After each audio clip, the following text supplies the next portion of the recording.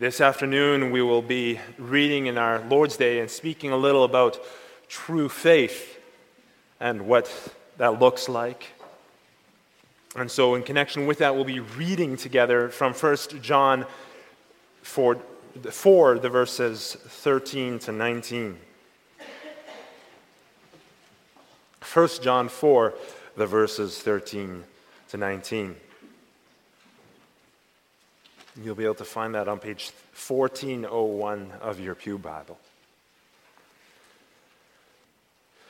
By this we know that we abide in him and he in us, because he has given us of his Spirit.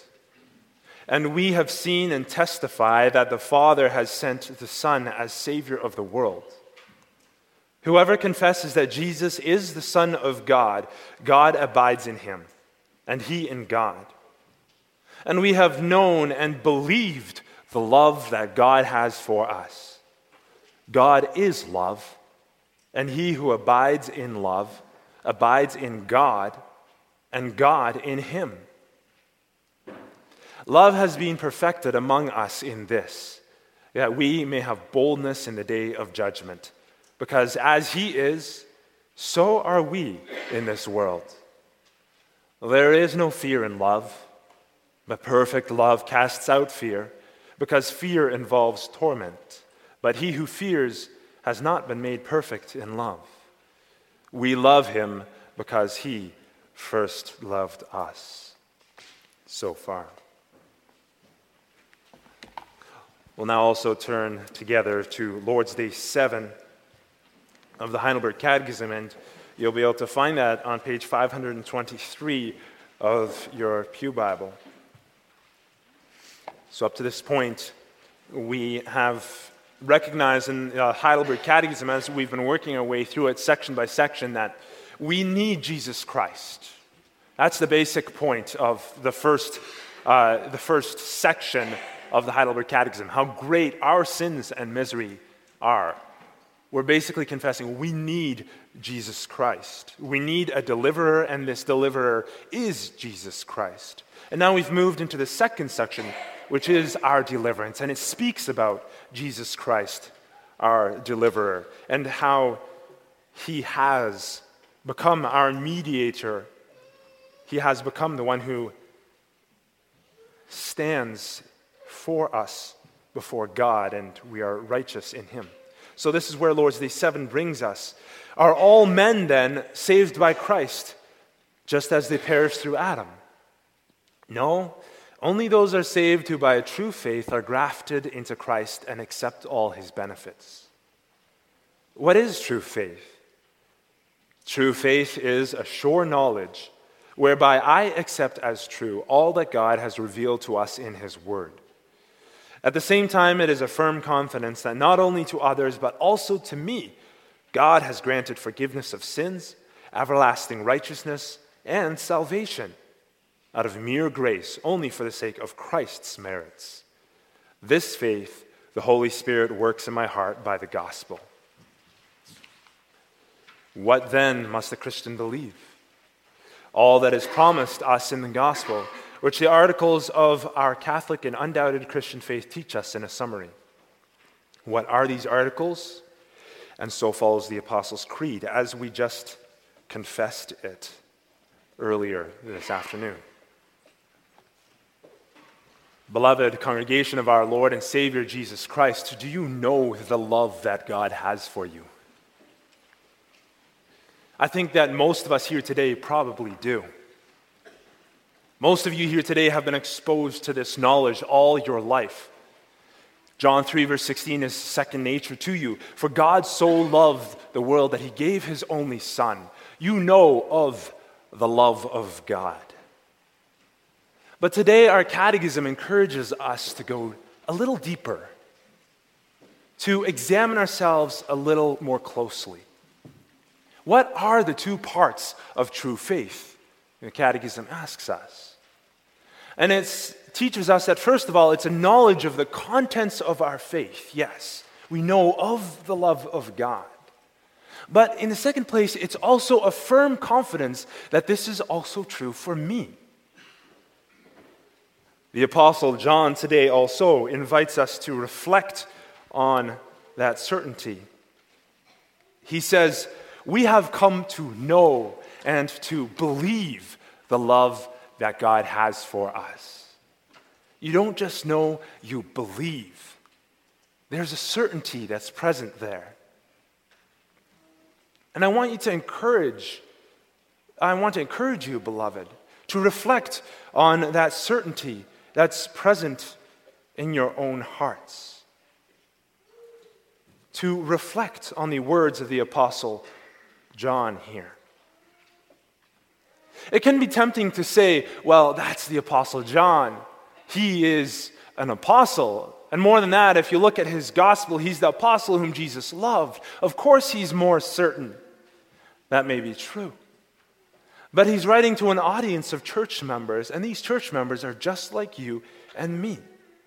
These are church members who can, he says, have this certainty. And the truth is that as Reformed Christians, we should just as much seek and recognize and treasure our assurance and our certainty as we seek and recognize our sin. Because we don't only value knowing about our sin. If you consider our confessions, the vast majority of the Heidelberg Catechism isn't just about knowing our sin, but the vast majority of the Heidelberg is about the certainty that Jesus has saved us and that his work was enough. It's Lord's Days 5 to 33. The Canons of Dort also, another one of our confessions, has an entire chapter, chapter 5, dedicated to the assurance that we as believers can have. Reformed Christians are not gloomy Christians. We, as Christians, delight in the fact that our joy is true for us. And why do we delight in this? Well, today I preach to you the gospel of grace under the following theme. By the Spirit, we have come to know and believe the love that God has for us. And we'll see, first of all, a true confession, and secondly, a true love.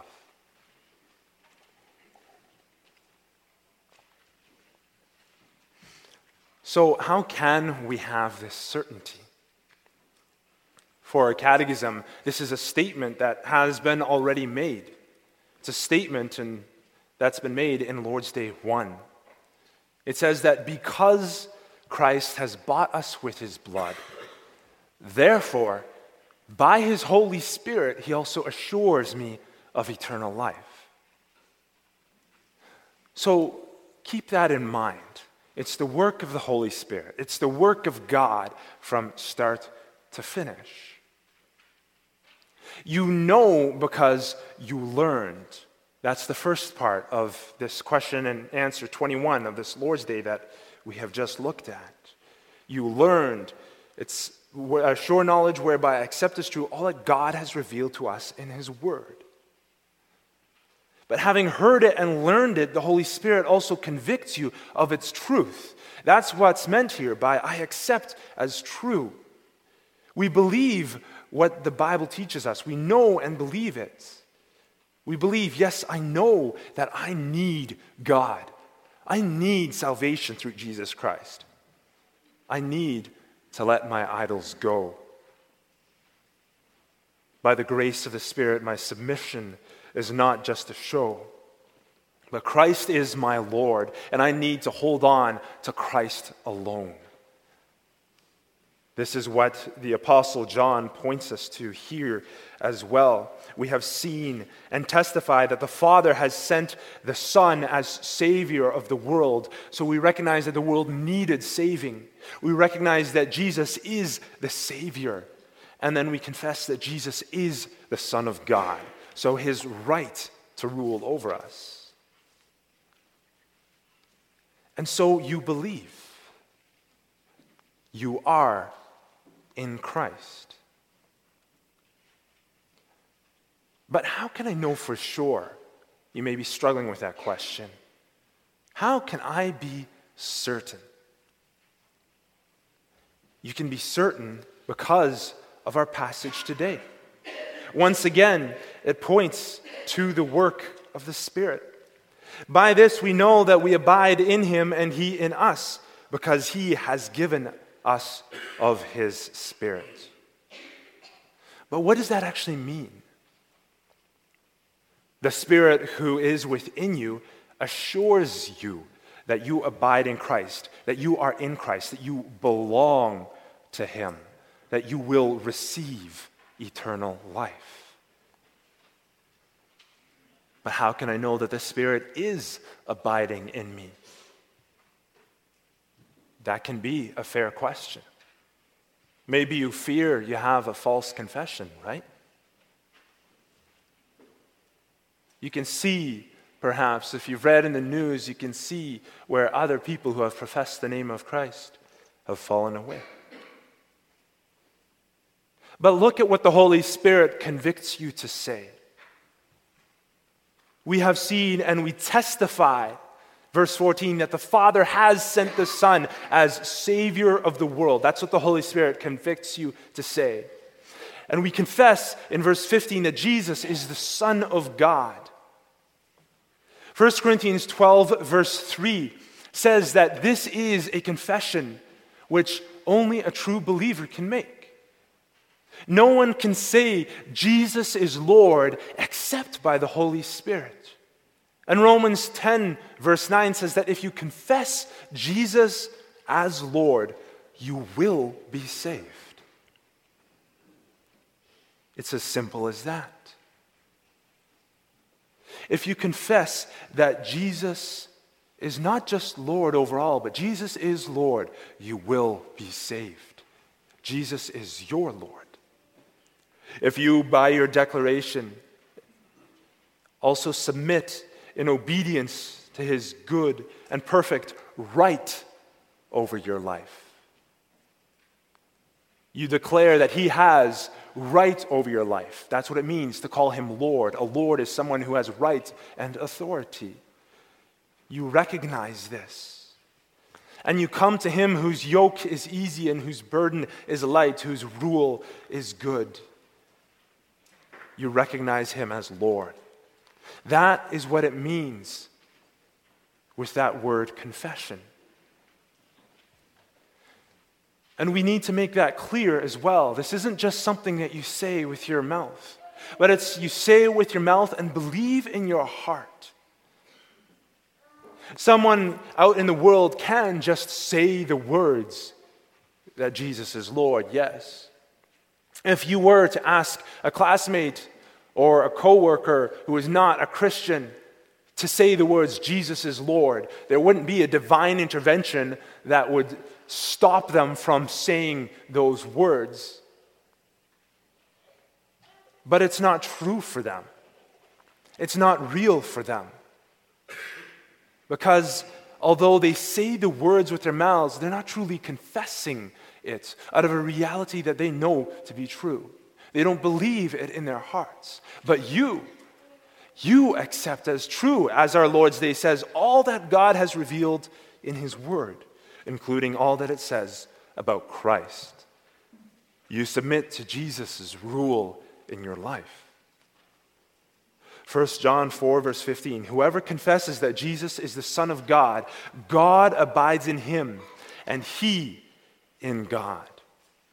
God abides in him because it's the Holy Spirit that is within him, living within him, that convicts him to say this out of a reality that he knows to be true. God abides in him, and he in God.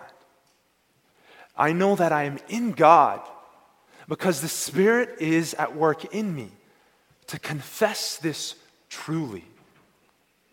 Because no one can truly confess that Jesus is Lord except if God the Holy Spirit abides in him.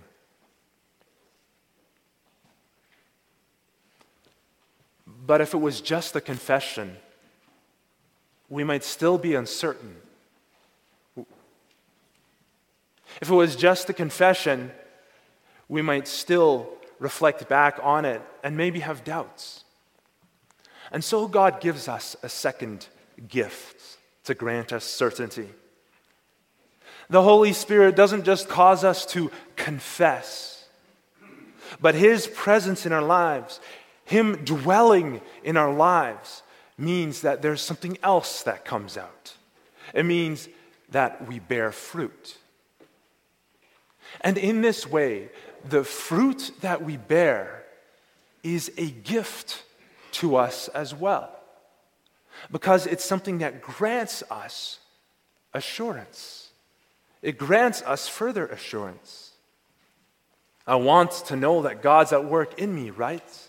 So why would I not eagerly look for this fruit in my life? This fruit is evidence of God living in us to grant us that assurance of faith. The fruit of love, joy, peace, patience, kindness, goodness, faithfulness, gentleness, and self-control. Each in a growing measure in proportion with our faith, each one doing its part in giving us peace and assurance that God is at work, and each under the umbrella of the greatest of these. The greatest of these is love. So it's not just that we confess a truth that is grounded in a reality that we know to be true, but it's also, in the second place, a true love that we see coming out in our hearts.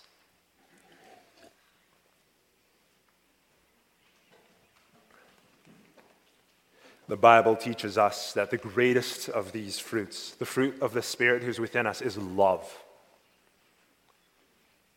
It's no surprise that this would then be such a huge part of what the Apostle Paul speaks about in his message here, isn't it?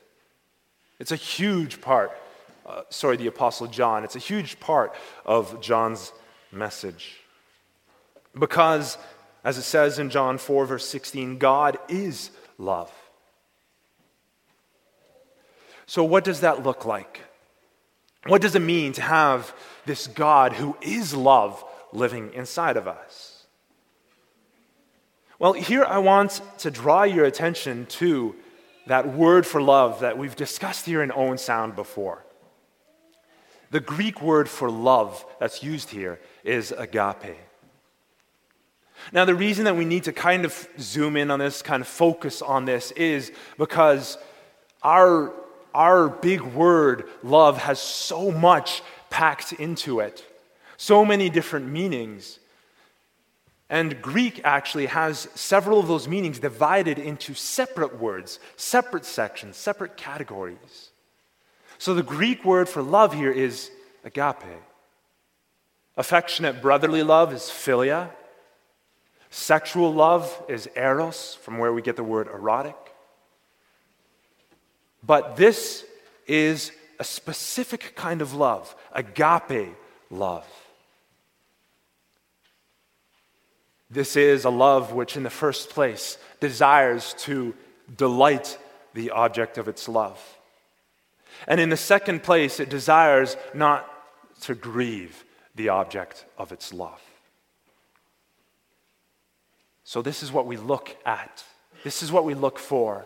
A love which is in our hearts that, in the first place, desires to delight the object of its love. And in the second place, desires not to grieve the object of its love. And in this way, it's beautiful, actually, that the Holy Spirit chooses this word to express this to us, because this is a very human kind of love as well. It's a love that many of us have experienced between each other as humans, maybe between parents and their children. A parent, when they're dealing with their child, they have that love for their child. They want what's best for their child. They love them and they desire to delight the object of their love, their child. And that doesn't mean giving in to all of the whims of their child, because you want your child to grow and to flourish in the long run as well. But you deal with them because you love them. And siblings between each other, you love each other, desiring to delight your fellow sibling, desiring not to grieve them, ideally. Between spouses, as you grow together, between boyfriends and girlfriends, This is something that we understand. You want to delight the object of your love.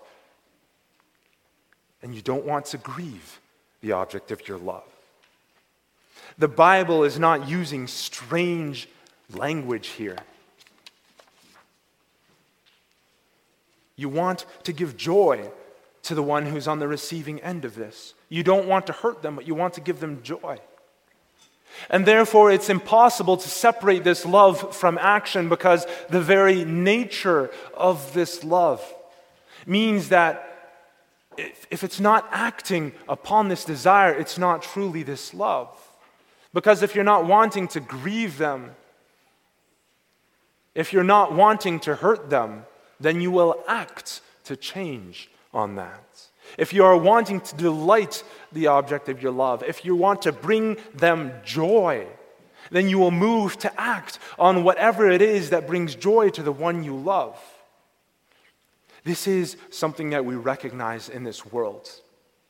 And the Apostle John here teaches us that this is a love, this love that we recognize that we can also see reflected in our hearts as a love which God himself has placed in us that is now directed towards God. Human beings can have this love for each other, but there's only one possible way for us to have this love towards God. And that's if God himself puts it in us. And so we need to pay special attention here to what the Apostle John is saying in this passage when he uses that word love. What the gospel of Christ describes here is a change that happens inside of a person. Change that happens not just with affections, not just with your feelings, but a change that comes out in your life. With Jesus as your Lord, your body, it becomes a temple of the Holy Spirit. And the God of love himself is living inside of you. So if you are a temple and God is living inside of you, this means that, follow closely here, God is living inside of you, God is love, and therefore God's love lives inside of you. That love, agape, love which is action, wanting to give joy to the one who is loved and not wanting to hurt the one who is loved, is within you. This grants you assurance because you see that this is the love that's directed at your Heavenly Father. And there's only one possible way for that to happen, if God himself is dwelling inside of you. So we have this confession that the Holy Spirit works in our hearts, that Jesus is Lord. And then we have this love which God places in our hearts. But it's at this point in time that you may be asking, well then, how does sin fit into all of this? Does sin fit into all of this? It's a real part of life. It's a real question that many of us, all of us, struggle with.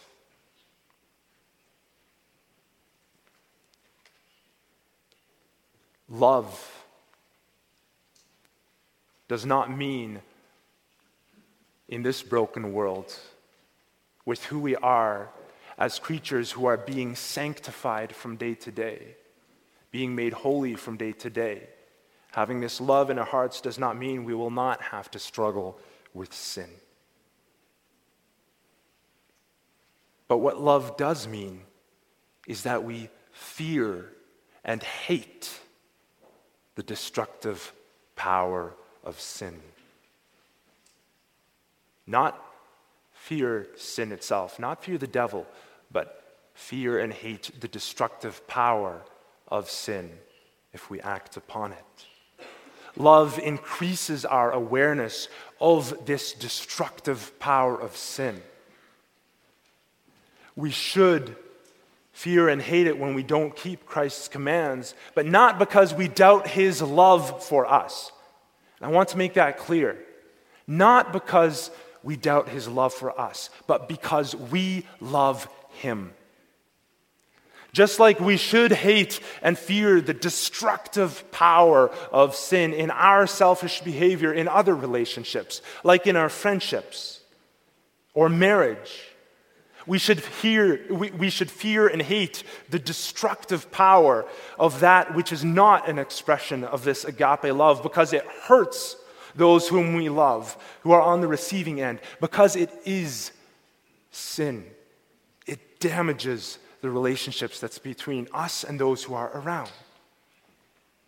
And you love Christ, so you don't want to grieve him. So yes, sin does fit into all of this. We are not living in a world, the Apostle John here is not living in a world that's suddenly miraculously devoid of sin. In fact, he himself confesses whoever says he is without sin is a liar, and the truth is not in him. But it doesn't mean when you fall into sin that suddenly it casts everything into doubt. Rather, it means that when you sin and you grieve, when you sin and you grieve for your sin, you don't grieve first of all because you did a bad thing. Doing wrong should grieve us, don't get me wrong here. But you grieve because you have brought grief to the one whom you love. And if this is the case, as you come before the Lord and you come in repentance after having sinned again, you fall down on your knees and you pray to him asking for forgiveness. And you grieve because you have grieved the one whom you love. Then you know that it is God who is at work in you. Because it is love that has brought you to repent. It is love that has brought you to say that you are sorry for your sins. If you grieve and you turn from what you've done and you hate it because you love him, then even when you stumble, even when you are caught in sin for a time, you can be reminded that God is at work within you, that his Holy Spirit is living within you. And then when you come to him in repentance and you come to him in sorrow for what you've done, you don't need to fear that he will not receive you as you repent. Because God loves you. And therefore that love lives inside of you. Boys and girls, are you afraid when you do wrong and you say it to your parents that you've done something that's wrong, that they'll throw you out of the house? No, you're not. Because you know that they love you. They might be very upset with you for a time. But if you truly come in repentance and you tell them about it, they'll forgive you. Because God loves you, and therefore that love lives inside of you, you are now able to respond. Without that love that's first inside of you, you would never love him. Without that love that is inside of you, you would never sorrow over your sins because you have grieved the one you love. You might be sad about the outcome of those sins. You might be sad about the impact that those sins had on other people, but you would never sorrow over the fact that you have grieved the one you love. And your repentance, without God living within you, your repentance would never be real. And yet it is real. And we respond in love because God loves you and because God lives inside of you. Verse 19, right? We love him because he first loved us. Even while we were yet sinners, Christ died for us. That love is proof that God lives within us. And that is why, in verse 19, you may have been wondering about that. That is why perfect love drives out fear. Verse 18, verse 19. Verse 18. Perfect love drives out fear. So when our sins cause us to doubt our salvation, this love, it casts out fear. And the Greek word here is the idea of not just pushing something over to the side, not just having it in our minds and all right, I'll push that away to a corner of my mind and I'll try not to think about it anymore. No, that word is one of throwing far away, rejecting violently. No, I will not be afraid because I love Jesus and I want to live for him, and I would not love him if I did not belong to him. If he did not love me first, and if he did not live in me. So I will leave this sin behind and rest in the assurance that I am not lost, but I am saved and belong to my faithful Savior. So when our sins cause us to doubt our salvation, this love casts out fear and causes us to declare, I will leave this sin behind and rest in the assurance that I am not lost, but am saved. And in the second place, we should also rest in the light, in the evidence of God's grace to us, when we not just face sin in this way, but also when we do what's right out of love. We delight in the proof that God is living inside of us. If I do what's right out of love for God, then that means that God is living inside of me. And that gives me reason for joy. That love is the outcome of the Spirit of Christ living inside of us. Because as that love-filled action grows inside of us, it grants us boldness to do what is right. Verse 17, love that has been perfected among us is this, that we may have boldness in the day of judgment, because as he is, so are we in this world. Just like God, who is love, acts out of that love that's in this world, we who are in this world love others with the love of God that's inside of us. And this word that means perfect, it's a picture of something that is brought to completion. But it's a picture of something that we already have as seed within our hearts that is growing towards that final day of completion. And as we see the evidence of this love and it's being perfected within us, perfected among us, and we can see the fruit of that, then we can grow in boldness. We can have boldness in our hearts as we approach judgment day. We can grow in assurance that as that day of judgment draws near, because our actions prove to ourselves that God has loved us and that God lives inside of us and we belong, we can be confident.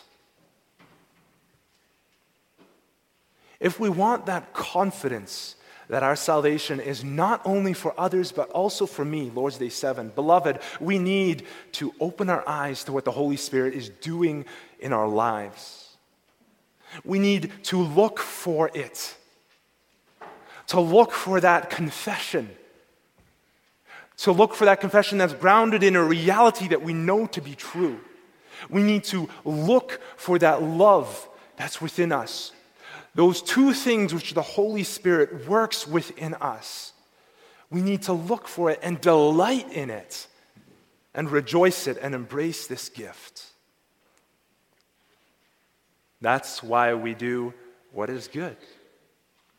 Not because it earns us anything, but because we love him and we want to live to his glory, and it grants us assurance that he is living within us. It's God's gift to us. The direct result of God living in us. delighting in doing good, is the gift of change that the Holy Spirit, God Himself, gives us as evidence of love that is within our lives. And to walk away from this love, to walk away from doing this, would be to walk away from God's gift. But we love God. So why would we walk away from the free gift that the one we love offers us, the gift that changes us, that grants us assurance? So, beloved of God, you may have wondered why I use that phrase so often, but for those who believe in Christ, who confess Him as Lord, it's true. Beloved of God, you are loved by God. So, beloved of God, delight in the truth of the gospel. Delight in the fact that you are convicted of that truth. Because if it were not for the Holy Spirit at work within you, you would not be. Delight in the fact that this convicts you to declare Jesus Christ as Lord. Delight the fact that you are changed by the gospel message and the love that is worked in your hearts. Delight in the fact that the God of love lives inside you, building an agape love for God in you, which overflows to an agape Christ-like love for those who are around you. Let your confession of Jesus' lordship and His love that is alive inside of you, let you respond with this assurance.